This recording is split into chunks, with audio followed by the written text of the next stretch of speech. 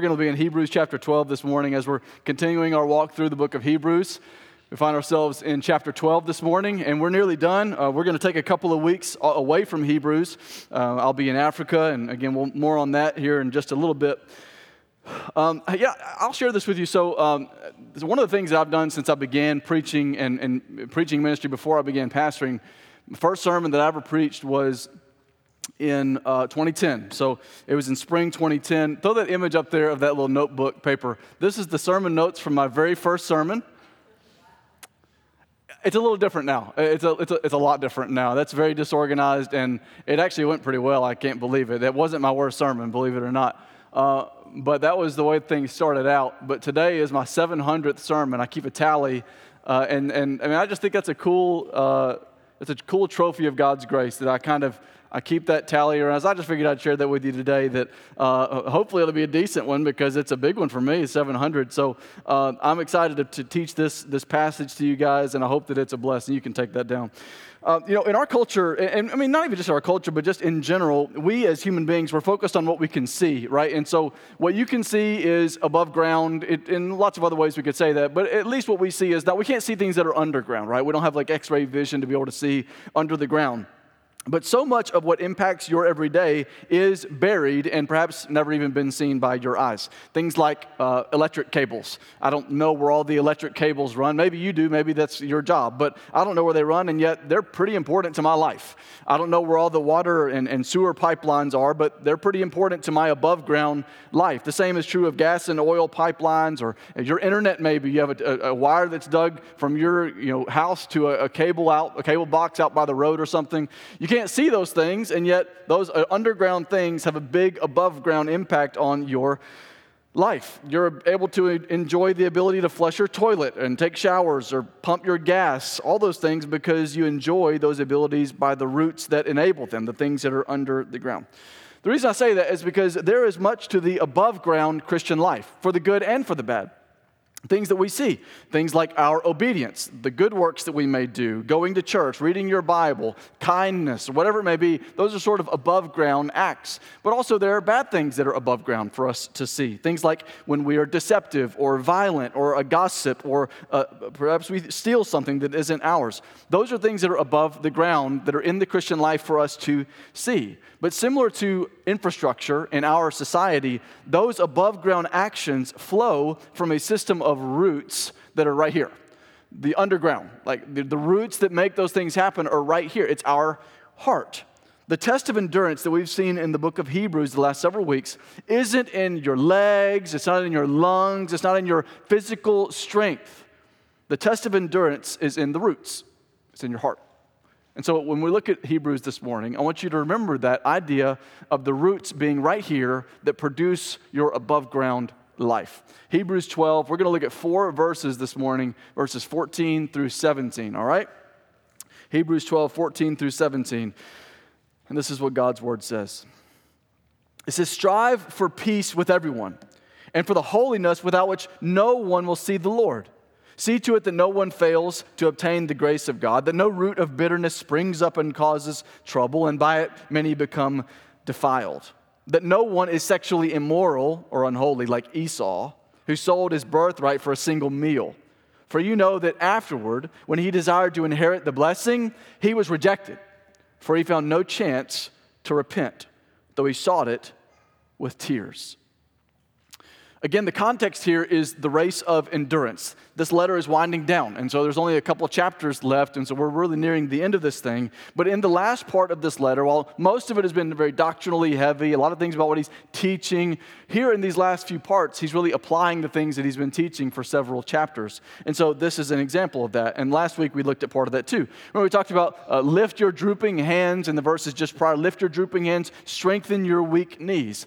It's the author's way of saying you're going to experience, because you're a Christian, and you're being faithful, you're going to experience spiritual exhaustion, spiritual weariness. And so the natural progression in verse 14 is then to say, strive.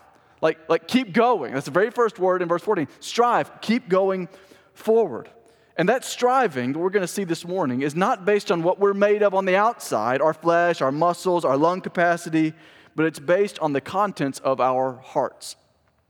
So if you're taking notes this morning, we're going to look at sort of three different root systems. The first one is our pursuit, which is to be rooted in holiness. Our pursuit, which is to be rooted in holiness. That word holiness may sound like a real Christianese word, maybe just one that's like soaking with a religious context, but it doesn't necessarily have to be. The word holy literally just means set apart, to set apart as different. And so we as Christians certainly are to live holy lives because we're to live set apart from the world and differently from the world, because we've been plucked out of the world by Jesus. We are made holy. In other words, God, when he saves us, he says, you're mine, and so you are literally, you may be in the world, but you're not of the world, and so you are holy because I've made you holy. You're a saved person. We identify, by the way, through baptism and say, the world isn't doing this, I'm identifying to be set apart from the world. But we're not just made holy, we're constantly being made holy as Christians. That every day in our lives, we're a work in progress. The word for that is sanctification. It's God doing a work in us and one day completing that work when we go to be with him in glory. And so the reason I say that is that we are made holy and called to live as holy. That our holy standing should produce holy living. And this is the gist of verse 14, where he says, strive then for peace with everyone. This is a manifestation of that holy living. Strive for peace with everyone and for the holiness without which no one will see the Lord. Now, when he says holiness, without which no one can see the Lord, he's not saying sinlessness. No one in this room is sinless, and yet there are many people in this room that are Christians, that are Christ followers, that will be with Jesus in glory one day. And so when he says strive for holiness, he's not saying you're going to be sinless. What he's saying is, I want you to be the type of people who continue to seek and pursue the Lord. To seek and continue to pursue what it means to be obedient. This context, these people that are receiving the letter of Hebrews, they were opposed, they were mocked by the culture. And that should sound a little familiar because of the culture that we live in. We are called to be holy apart from the world, and the world was in return mock us and scorn us, slander us, oppose us. The author of Hebrews is saying, by the way, notice in verse 14, he says, strive for peace with everyone. He doesn't say achieve peace with everyone. Yeah, good luck with that, right? You can't. You can't achieve peace with everyone, especially not a world that is militantly opposed to Jesus. He doesn't say achieve peace with everyone. He says to strive for it, pursue it. The word for peace in this context of two people would be to reconcile, and it takes two to tango, right? It takes two to be reconciled to one another, but it only takes one person to forgive. In our hearts, we can, as best as we can, live at peace with all people. That's why it says in Romans 12:18, if possible, so far as it depends on you, notice that phrase, so far as it depends on you, live peaceably with all. And that's us, right? We're to strive for peace and purity, which would be a synonym for holiness. To strive for peace and purity. In other words, we aren't saved to passively coast in this life and say, hey, I got the get out of hell free card, and I'm just like, I'm good. I mean, God he's signed the check, and so I'm cleared. I'm just going to live however I want to. And what this passage is saying is, if that's your go-to agenda, then you're not his. Not because you're going to lose your salvation, but it's saying that anyone that truly belongs to Jesus will produce the fruit of a holy life. That's why Jesus said, abide in me. Apart from you, you can do nothing. He says, I'm the vine, you are the branches. Apart from me, you will never bear fruit, but in me you'll bear much fruit. You will. It's a guarantee. And this is what the author of Hebrews is saying, is to strive for peace and purity, not to passively coast in this life. And so he gives them a warning. This is the opposite of passive living. I mean, that verb is pretty intense. Strive, try, press on. It's easy to avoid making peace with somebody.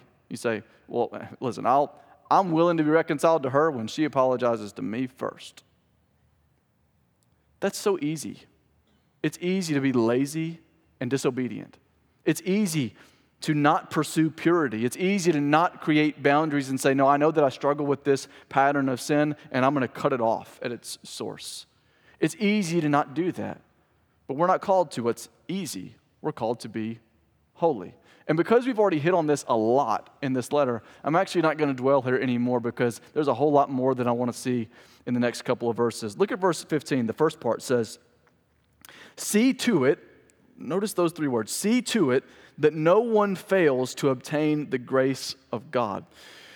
He's not talking about salvation here. He's talking about the ongoing manifestations of walking with Jesus. So in other words, he's saying the ongoing grace of God in the lives of Christians. See to it that no one fails to receive the preaching of the word, do the spiritual disciplines. See to it that no one falls away and walks away. If you read it backwards, what the author of Hebrews is saying is there is a temptation or a tendency to drift. And we've seen this many times already in this letter. So again, I'm not going to bog down here. But all of us struggle with the tendency, if we do nothing, like being on a raft in a river. If you do nothing, what's going to happen? You're going to find yourself way downstream. Do nothing. Be passive and see where this life gets you.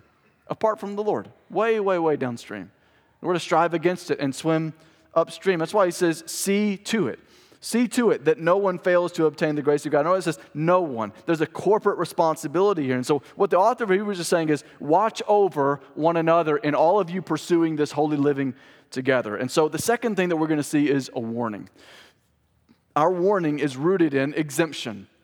It's rooted in exemption, basically thinking that I'm an exemption to the rule. I know that God says this, but I'm an exemption to that. The warning is to not fall prey to that way of thinking. The Bible's an old book, and things have changed since then. I'm an exemption to that. Our people is it? No. There's a warning here. Scripture provides a lot of positive examples to emulate. That's what Hebrews chapter 11 was, right? All these positive examples of all these amazing figures in the Old Testament that we can emulate. But it also provides negative examples to avoid. And what we're going to see next is a negative example that we are to avoid. Esau is this guy's name. Esau is used as an example of one who preferred the things of this world over the things of God. Look at the rest of verse 15, and then we're going to look at verse 16. We'll start at verse 15, the beginning. See to it that no one fails to obtain the grace of God, that no root of bitterness, notice probably your Bible has those three words, root of bitterness in quotations, that no root of bitterness springs up and causes trouble, and by it many become defiled. He continues, that no one is sexually immoral or unholy like Esau, who sold his birthright for a single meal. I pointed out that phrase, root of bitterness, is probably in quotations in your Bible. And the reason why it's in quotes is because he's calling to mind a passage of Scripture in the Old Testament. When I say that, hey guys, watch out, don't let any bitterness enter into your hearts, what do you think about? Think about like someone that's crotchety and always in a bad mood. It's like, man, that's just a bitter dude right there. Maybe that's where your mind goes, this root of bitterness. Or maybe you think of someone that's living with resentment, or they're unforgiving, or just bitter-spirited.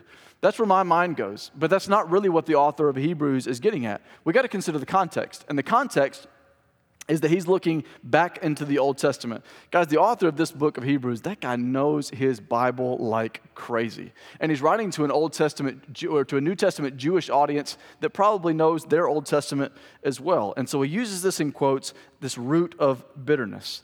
It's a warning that is seeped in language from the Old Testament.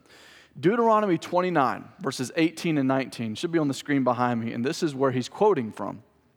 It says, beware, lest there be among you a man or woman or clan or tribe whose heart is turning away from the Lord our God to go and serve other gods of those nations. He says, beware, lest there be among you a root bearing poisonous and bitter fruit.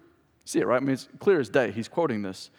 Then verse 19 says, one who, when he hears the words of this sworn covenant, God's law, blesses himself in his heart, saying, I shall be safe, though I walk in the stubbornness of my heart. The Christian Standard Bible, CSB, I like the translation that it has, but it says, verse 19, when someone hears the words of this oath, he may bless. This is what the ESV says. It says, when someone hears the words of the oath, he may consider himself exempt, thinking, I will have peace even though I follow my own stubborn heart.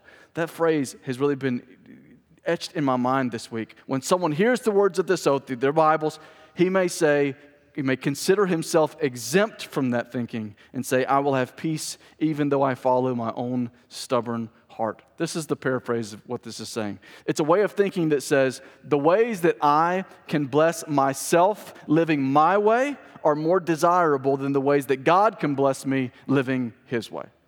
The way that I can bless myself living my way is greater and more desirable than the ways that God can bless me by living His way. It's an exemption from the call to holiness. And if this is like kind of lofty and not making sense, it's Adam and Eve, y'all. It's Adam and Eve. Of seeing God's way and it laid out in front of them and them saying, that God said that, but is that really what's best for us? Is that what's most desirable? What does it say? They saw the tree that was forbidden to them and it was desirable to eat from, right? It's desirable. They chose their own way. It's not just Adam and Eve, it's Esau. And we're going to look at him now. Esau trading God's future promise for instant gratification. The story of Jacob and Esau, if you know his brother Jacob and Esau. This story is about the blessing of a Messiah. Jesus would eventually be that Messiah. The blessing of a Messiah promised through Abraham's lineage. Abraham had a son, his name was Isaac. Isaac had two sons. Their names were Jacob and Esau, the twin boys. All right, so I could go back and read Genesis, but I figured I'd use a more creative way to tell this story. And by the way, before I even show you the way that I'm going to tell this story, I apologize, parents, for any questions that may come as a result of these images. So go ahead and use the first one. This is just a graphic depiction of the birth of Esau and Jacob. It's just an artist depiction. Yes, those are Legos. Esau, the Bible tells us, was hairy and red. In fact, his name sounds like the word for red. Edom would be like the word for red. That's where you get the name for the Edomites in the Old Testament that are always, by the way, in conflict with the Israelites. This is an old thing. So anyway, Esau was born first. They're twin boys, but he was the firstborn. And when he came out, his brother Jacob, his name literally means he takes by the heel, which is what the Lego, really good artist depiction as he grabs the heel of his older brother, as you can see. So it literally means he takes by the heel, which it may sound kind of weird, but in their language, it would be another way of saying the trickster. He tricks to try to get ahead. So even from his very birth, Jacob was trying to pull back on his older brother so that he could get ahead. And this is a foreshadowing to their relationship. So these guys grew up and they had a brother relationship like maybe you have if you have a brother. Esau grew up, and go to the next image. Esau was a hunter. And so, again, just great artist work to probably really capture what he looked like. Great hair, right? So probably was a little darker than that. Anyway, so Esau was a hunter. Jacob hung out in the tent. And so these guys were very different from one another. And so Esau had the favor of his father. He would go out and hunt. His father loved that. But Jacob had the favor of his mother, Rebekah. Their dad was Isaac. Now remember, Esau was the firstborn. And that meant that he had an inheritance coming to him, which was great. The better word for inheritance, though, would be his birthright. Because he was the firstborn, he had a right of birth to something greater than Jacob had coming to him. The right of the eldest son to have more things from his dad. And usually in their culture, it was twice as much as the one behind them. And by the way, remember, in this family, the birthright was more than just money. It was more than just things. It was the Messiah that would come through their lineage. Big deal. The birthright in this family was a huge deal. And so Jacob, the trickster, the one that always just trying to grab the heel and get ahead, he one day saw an opportunity that Esau was returning from a hunt. Go ahead and go to the next slide. Again, real good, probably a good capture of the events here. So he's making a bowl of soup, and it was red soup. That's what we know. The Bible says it was red soup made with lentils. So Jacob, he just looks like a schemer, doesn't he? Look at those eyebrows. Probably really accurate. So he's making some soup, and you see the Esau in the background is coming back from a hunt. His dad had oftentimes sent him out to do hunts. And so he's coming back from a hunt, and then Jacob has this idea. You can see it in his eyes. He has the idea, right? Some sort of a scheme coming where he can be another heel grabber. Go to the next slide. And so this is the scheme. The guy says, hey, look, Esau says, I'm so hungry. He says, I'm so hungry that I could die. Give me some of the red stuff. I want some of that soup. I'm famished. And Jacob says, you can have some of the soup, but first, you got to give me your birthright. You give me your birthright, and you can have the soup, my man. I will give you all the soup that you want. Again, he's using an opportunity to get ahead of him and trick him. Go to the next slide. And so he says, I'm about to die. What good is an inheritance? What good is a birthright to me? And so in his foolishness, he trades the lasting impact and reward of his birthright for the instant gratification and vain attempt of goodness in a bowl of soup. So Jacob says, swear to me. He swears to him, and they make the trade. Now, the passage doesn't condone Jacob's deceit, but for us today, our focus is Esau. Is there another image, or is that it? I think that's it. Oh, yeah, it's him just being all happy. There you go. Jacob's like, I did it. Again, okay, you can please take that down. Thank you. All right, let's come back in. Listen, the passage doesn't condone Jacob's deceit, but for us today, I want to focus on Esau because this is what the author of Hebrews is focusing on. Esau, the passage says, back in the book of Genesis 26, it says that after that swap, or in the midst of that swap, it says that Esau viewed his birthright with contempt. It means that he did not value it or care about it, and therefore he sold it. That's why the author of Hebrews uses that word unholy to talk about him. He knew what was coming to him. He knew the promise of a blessed nation that God had promised him, and you know what he thought? Not a big deal. So he squandered it. He looked at it with contempt. So, why does the author of Hebrews allude to this example of all examples that he could allude to? One commenter says that Esau gave up the promise in order to ease his physical discomfort. The Hebrew audience might consider giving up the promise in order to ease their social discomfort, suffering. This root of bitterness that we read about here, it doesn't mean being a bitter person. It means hearing God's call to holy living and considering yourself exempt because you got a better way. That Deuteronomy 29 crowd in question were religious people. We would call them church people, a church community. But they were lost and as godless as they could be. They were enjoying God's salvation from Egypt with no intention of making him their Lord. I would say they were grace abusers. In it for what they get, but not willing to give God themselves. Enjoying God's salvation from sin with no intention of making him Lord. And so the problem then in verse 14, just to recap, it says, and for the holiness without which no one will see the Lord. That's not saying that heaven is for people who have mastered what it is to live perfectly. It's saying that heaven is for people who are striving to live for a new master. It's not for people who have prayed a prayer.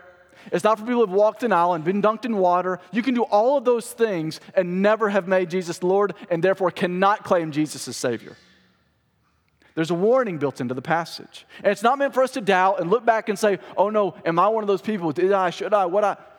It's for us to look forward. That's what a warning is for, to look forward into tomorrow and say, I'm not going to be one that falls away. I'm not going to be one that walks away. I'm going to be one that perseveres and strives and continues the race of endurance. That root of exemption, it springs up, this passage says, and it defiles. Guys, Satan's strategy is not that you would live like a Satanist. He doesn't want you to live like a Christian. That's enough for him. If you just don't live for the glory of God, he'll settle for that. He'll settle for that. He loves that. He's good with that. If you just want to be a cultural Christian, sign the dotted line. Hey, my name is on a Sunday school roll, so I'm good. That's like heaven's roll, right? Satan loves a lukewarm Christian by name only. It defiles many, it says in verse 15. Look at verse 15. It says that no root of bitterness springs up and causes trouble, and by it many become defiled. In other words, this isn't just you. If you walk away, it is a domino effect. It's poisonous, is the way that Deuteronomy 29 passage is. It's poison. And poison goes and makes domino effects and hits other people. He says, see to it. Remember what it says just a minute ago in verse 15? See to it that no one fails. See to it. It's a corporate call. Hey, you guys, we're all together. Let's all together see to it that your brothers and sisters around you, they don't fall. See to it. Do it together. It's a corporate call. That's why in Hebrews 3:13, he's already said, encourage one another daily. In Hebrews 10:24, he said, stir up one another to love and good works. Hebrews 10:25, encourage one another. And so now he's saying, be accountable for one another's perseverance, their war against sexual immorality, sin, whatever the like, be part of the journey and the war together. It is not judgmental to tell your brother or sister in Christ that they aren't exempt from the calling. That's not judgmental. That's loving. It's not judgmental to be in each other's business. See to it. Don't ignore it. Say, hey, well, it's not my life, so I'm just going to. How unloving is that? When they are falling and you're just saying, hey, live and let live, you know what I'm saying? And on the other side, shoe on the other foot, it's not judgmental for your brother or sister in Christ to tell you that you aren't exempt from the calling. A fool receives a loving rebuke. They love you, man. They're not trying to put you in a corner. They're trying to restore you and love you. Receive that word of correction for what it is. It's not judgmental. It's loving. It's a warning. And this is what the author of Hebrews is doing. The third thing is our reminder, rooted in Christ. That's our reminder that we are to be rooted in Jesus above all else. Our reminder to be rooted in Christ. When Isaac neared the end of his life, he was blind. It's an important detail. He was blind. He told his son Esau that he wanted to bless him. Again, he sees Esau as the firstborn, probably ignorant of this event with the pot, right? The soup and all that stuff. So he's probably ignorant of that. And so he tells Esau, hey man, it's time for me to bless you. Go out and hunt and bring home this meal. Come bring it to me, and then I will bless you and give you the blessing that is due to you as the firstborn.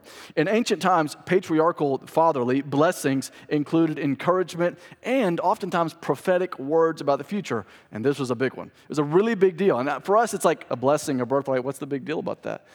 It could not be more big to these guys. It's a huge deal for this guy to receive his birthright as the firstborn. And so he goes and does what his dad says. Now, long story short, Jacob, if you don't know the story, Jacob, once again, the heel grabber, the trickster, the furrowed eyebrows, Jacob disguises himself as his brother. Again, his dad is blind, and so he disguises himself. He makes him have his scent, and he tries to look and feel like him and goes up to his father, and he dupes his blind dad, Isaac, and receives Isaac's blessing. Huge deal, because the blessing is irrevocable. Once it's given, you can't take it back. And he tricks his dad and steals the blessing due to the firstborn. It's sort of this coming to fruition of the situation with the soup. That was sort of symbolic, but it came to reality because he did sell his birthright. And so Jacob manipulated him. Isaac sold that birthright for a bowl of soup. Verse 17 then talks about it. It says, for you know that afterward, when he, that's Esau, desired to inherit the blessing, he was rejected, for he found no chance to repent, though he sought it with tears. By the way, real quick, when it says though he sought it with tears, contextually, it doesn't sound like he's saying sought repentance with tears, and we'll see that in a second. Instead, he's seeking the blessing with tears. He's seeking the inheritance. He's seeking the birthright with tears, and he's not going to receive it because it's too late. The NIV says, even though he sought the blessing with tears, he could not change what he had done. And so his dad, Isaac, horrified. When he saw that he was manipulated, he gave the birthright to the wrong kid, he was horrified. Esau was crushed, he was filled with bitterness, and he vowed to kill his brother. Esau stands as an example of someone who regrets what he has done, but does not truly repent of his wrongdoing. He simply regrets that he has lost his birthright and his blessing as the firstborn. One commenter says, it was his loss, not his sin, that he mourned. It was his loss, not his sin, that he mourned. And we know, again, he wanted to kill his brother. It's not a heart change. He mourned the loss, not his sin. It's sort of the way that we would say the phrase, you're not sorry, you're just sorry you got caught. We know that there's a difference between genuine, repentant remorse and just regretful remorse because you didn't get what you wanted or you were kept from what you wanted. Guys, regret and repentance are different. And if you're a parent, you know that is so true. Regret and repentance are different. And God is our parent, our Father. God never rejects true repentance. Never. But He has no interest in empty regret. He never rejects a repentant heart. I mean, how many times in God's Word do you read, I don't want sacrifices, I want a contrite, I want a repentant heart, I want a repentant heart, I want a repentant heart. God always receives a truly repentant heart. He has no business wanting, though, empty regret. True repentance requires hatred of sin and striving for holiness. Tears alone do not signal true repentance. And that's what the author is saying. He isn't saying that God doesn't allow people to repent even if they wish to. His point is that the time had passed when Esau could repent. And he doesn't want the same to happen to the readers, because repentance isn't available forever. Time may run out in receiving the grace of God. One day, for everyone in this room, your time will run out. Your time will run out. And when that clock expires, you will look back at your life and see, did I surrender my life to Jesus or did I not? Was there just grieving over sin and remorseful, I got caught, here's the punishment? Or is there true repentance of heart? What are you rooted in? Are you rooted in regret over sin with no change of heart? Or are you rooted in repentance from sin and faith in Christ? You know, when Jesus arrived on the scene, early in the book of Mark in the gospel, he came and he said, repent and believe, for the kingdom of God is at hand. That was his message. Repent and believe. Pretty short and simple, right? Repent and believe. Notice that those two things must go together. A turning from sin, but ultimately belief in the only one that can put it to death. That's the story of the gospel, is that Jesus stepped in our place and bore the wrath and the punishment that we could receive grace. I was talking through baptism recently with a young child, and this child was really just not picking up on what I was putting down. And so I was thinking, man, how can I creatively explain the gospel to a child? I mean, it's a hard thing because every child is very different and they have different levels of understanding. But I knew that this child liked soccer and played soccer. And so I was thinking, and I'm not very good at this. This was God-given, I assure you. But I thought about soccer, and I was like, well, penalty is in soccer, and they have substitutions in soccer. And then I thought about this big fancy theological term that is penal substitution. Penal for penalty and substitution, which is pretty self-evident. And so I just wrote those words on a sheet of paper, and I said, in soccer, what's a penalty? She said, well, somebody does a bad thing, and so they get penalized for it, and that person may get a free kick or whatever. I said, here's the thing. We have sin, and there's a penalty for that. There's consequences for that. If it's hockey, you got to go to the penalty box. There's a punishment. I said, we have a punishment because that's what we are. We are sinners. We have punishment that is coming in our direction. The wages of sin is death. I talked about it. I said, what's a substitution in soccer? She said, so one person comes out and the other person goes in. I said, bingo. I said, you got a penalty on your head. It's death. But the good news of the gospel is that Jesus went in your place. He took the penalty so that you could go free. That's the good news of the gospel. And guys, we cannot be rooted in mere remorse and regret. We must be rooted in faith in Christ, who has taken the penalty as our substitute. The message is now, strive. Don't let comforts of the world lure you into choosing them instead of Christ. That's what happened to Esau, trading salvation for a bowl of soup. And you think, what's the connection here?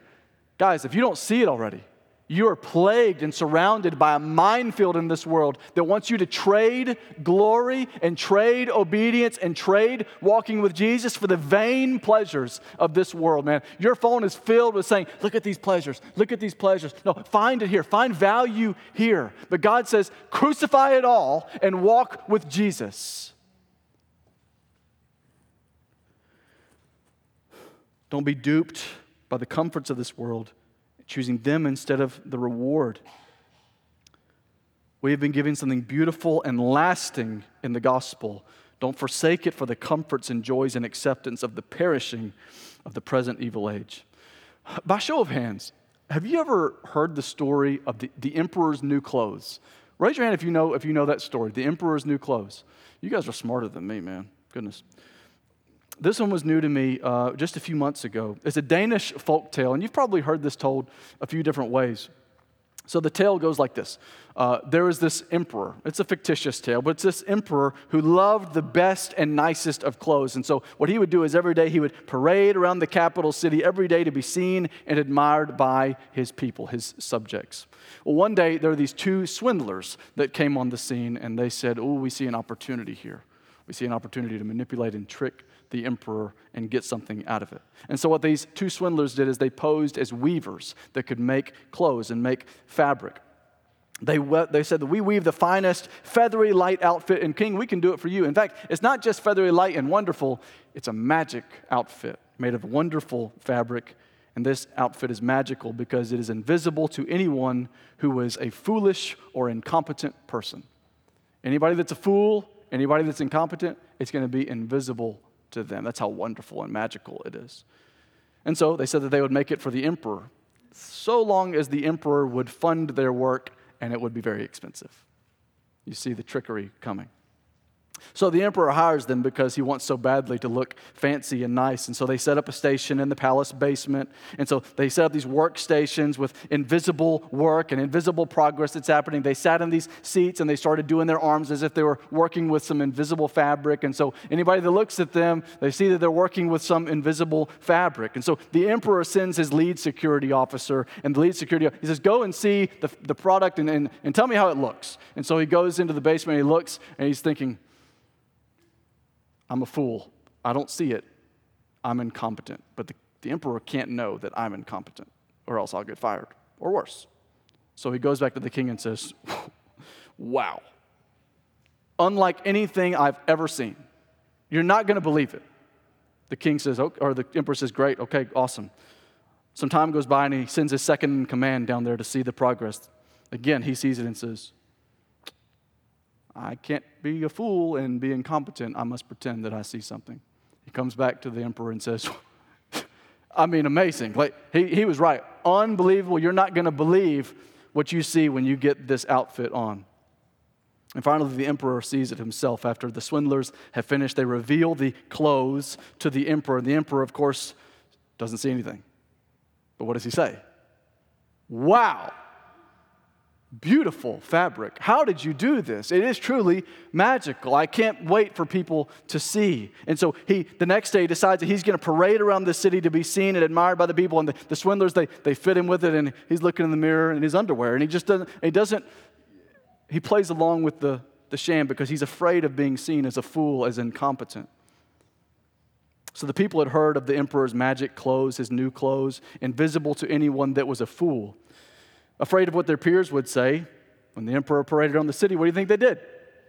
Whoa, look at the new digs. Wow, what a wardrobe. But then the story goes that a small child, too young to understand social expectations, shouted, but he's naked. The emperor's naked. The crowd fell silent, and slowly people started to chatter and realized the truth, and that's that the emperor's new clothes were nothing but an illusion. They were afraid to speak the truth for fear of social consequences. They played along with the mass delusion. And they knew it, everyone knew it, but their fear of looking foolish kept them silent. They played along. They lived by lies because everyone else went along. Everyone else said, it's normal. And to protect their own skin, they said it's normal too. It's Pride Month.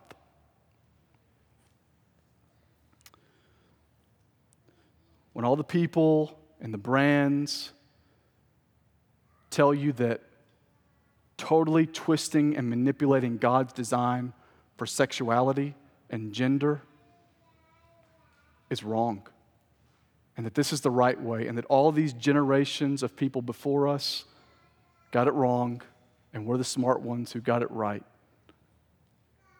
People and brands even. I mean, so many brands. Go look at Facebook or Twitter. They changed their logos to be rainbow logos, and they're afraid to speak the truth due to being canceled or mocked. So instead, they just play along with the delusion.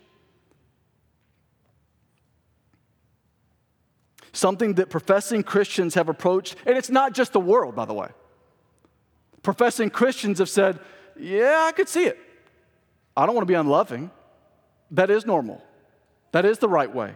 But something professing Christians have approached with decisive conviction for 2,000 years is now collapsing under the desire to be accepted by the culture. What would have been unimaginable even 15 years ago, a binary of male and human beings that even lizards understand. Every human civilization since the dawn of mankind, universally and scientifically understood, it's a delusion now. Hear me say this. Pride Month, by the way, it's year-round. Pride Month and beyond is fueled by the fear of man. It is fueled by the fear of man because everybody in their right mind, that's a key part, right? In their right mind knows that this is delusional. And koalas and pandas and lizards, they all know the truth. And the smartest people created in God's image are falling for the delusion. And I'm not saying it's not heartbreaking, and I'll get there in a second. Corporations flow downstream of the culture. They play along with the delusion because they don't want to be canceled by the culture. Guys, we must be willing to be canceled by the culture to be followers of Jesus. We must be. We cannot be people that are afraid to speak the truth due to social consequences, playing along with mass delusion. And this whole movement is fueled by the fact that, and the myth, that the most important thing in your life is personal happiness. Guys, personal happiness is not the fabric of your life. It's not the key to individual flourishing, selling your inheritance for a meal. Esau bought that myth and said, no, this meal is the most important thing in life. You know what the most important thing in life was? Being faithful. Trusting God in the midst of his difficulty. There is greater comfort than the one this world can provide. There's greater peace than the one that this world can provide. There's greater belonging than the one that this world can provide. There's greater fulfillment than the one that this world can provide. The world will embrace you so long as you measure up to their standard. But Christ will embrace you so long as you acknowledge that you could never measure up, but trust that he did for you, that you may love and live for him. And that's not bigotry. That's not hate. Because I want you to hear the next thing I say. The LGBTQ people group, we must love them. Man, we must love them. The same way that you needed to be loved by God and people before you walked with Jesus. We must love them and embrace them, but we must not affirm them. There is no place that I'd rather a gay, lesbian, transsexual person be than right here, hearing me say this, that your identity is not tied to your sexuality. Your identity is tied to the fact that God created you in his image, that God loves you, that we love you, and God sent Jesus to die for your wrongs. He bore the penalty so that you could be free from it. Thank Jesus. Intimacy with another human being will not bring you peace and fulfillment. Mutilation of your God-given body parts will not bring you peace and fulfillment. Look at the statistics. Embrace of the culture will not bring you peace and fulfillment. Only the embrace of God offers true and lasting peace and fulfillment. But guys, we must love them, but we must not affirm them. There will always be an emperor wearing new clothes and a culture afraid to speak the truth for fear of social consequences, playing along with the mass delusion, but we can't. Don't buy the delusion. Hold the line. Don't trade your eternal reward of the presence of God for the instant gratification of the praise of your peers. We've got a greater striving, a greater pursuit. It's holiness. And we must run this race with a holy heart. And when you fail, remember who catches you and puts you back on your feet. It is our loving Savior, Jesus the Christ.